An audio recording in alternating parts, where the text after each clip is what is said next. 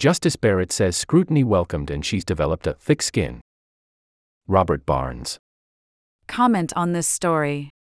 The downside, she said, comes if there is a misperception about the court's work or if there is the sense that it has let people down. Justices and all judges are public figures, and public criticism kind of comes with the job, she said, noting that just a few years ago she was a law professor at the University of Notre Dame, far from the public eye. But I've been at it for a couple of years now, and I've acquired a thick skin, and I think that's what public figures have to do. I think that's what all judges have to do. Barrett, 51, was President Donald Trump's third successful nominee to the High Court, confirmed in the fall of 2020.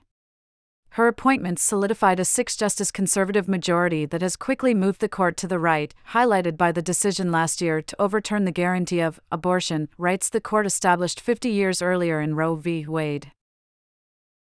Barrett was addressing the Seventh Circuit Judicial Conference. She was gently interviewed by Diane S. Sykes, Chief Judge of the U.S. Court of Appeals for the Seventh Circuit in Chicago and a former colleague. Sykes was also on Trump's list of candidates for the Supreme Court. Sykes did not ask about the court's recent decisions or about ethics controversies that have dogged the justices. Criticism mostly concerns expensive trips taken years ago by Justices Clarence Thomas and Samuel A. Alito Jr., underwritten by wealthy business executives and not disclosed in required annual financial reports. The two justices have said they did not believe they needed to disclose the travel.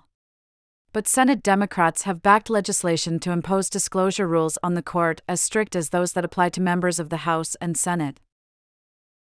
Whether Congress has the authority to impose a specific code of ethics on the Supreme Court has divided Democrats and Republicans, constitutional experts, and the justices themselves.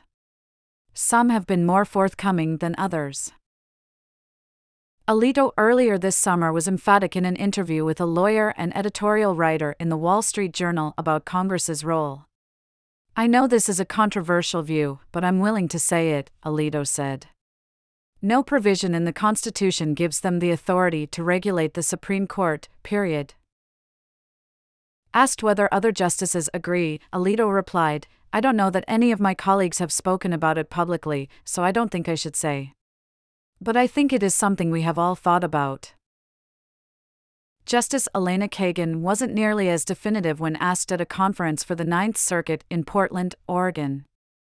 "It just can't be that the court is the only institution that is somehow not subject to any checks and balances from anybody else," she said, adding, "I mean, we are not imperial." But she said it would be better if the court handled the ethics issue on its own. Barrett was not asked her opinion, but she resisted the notion that the court has become acrimonious.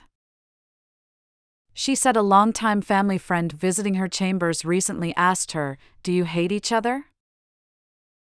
"I actually get asked that question a lot," she continued. She said there are warm relations on the court, despite the high-profile dissents and disagreements. "Someone described to me once the relationships of justices on the court being like a marriage in which there's no possibility of divorce," she said. "The justices don't pick each other, but they have to learn to live with each other," she said. When she was chosen after the death of Justice Ruth Bader Ginsburg, the court's term had already started. Her new colleagues bestowed kindness after kindness to help her, Barrett said. Justice Neil M. Gorsuch sent his staff to help until her own clerks were on board.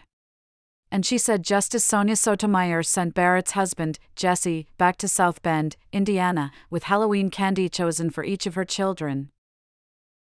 Loading.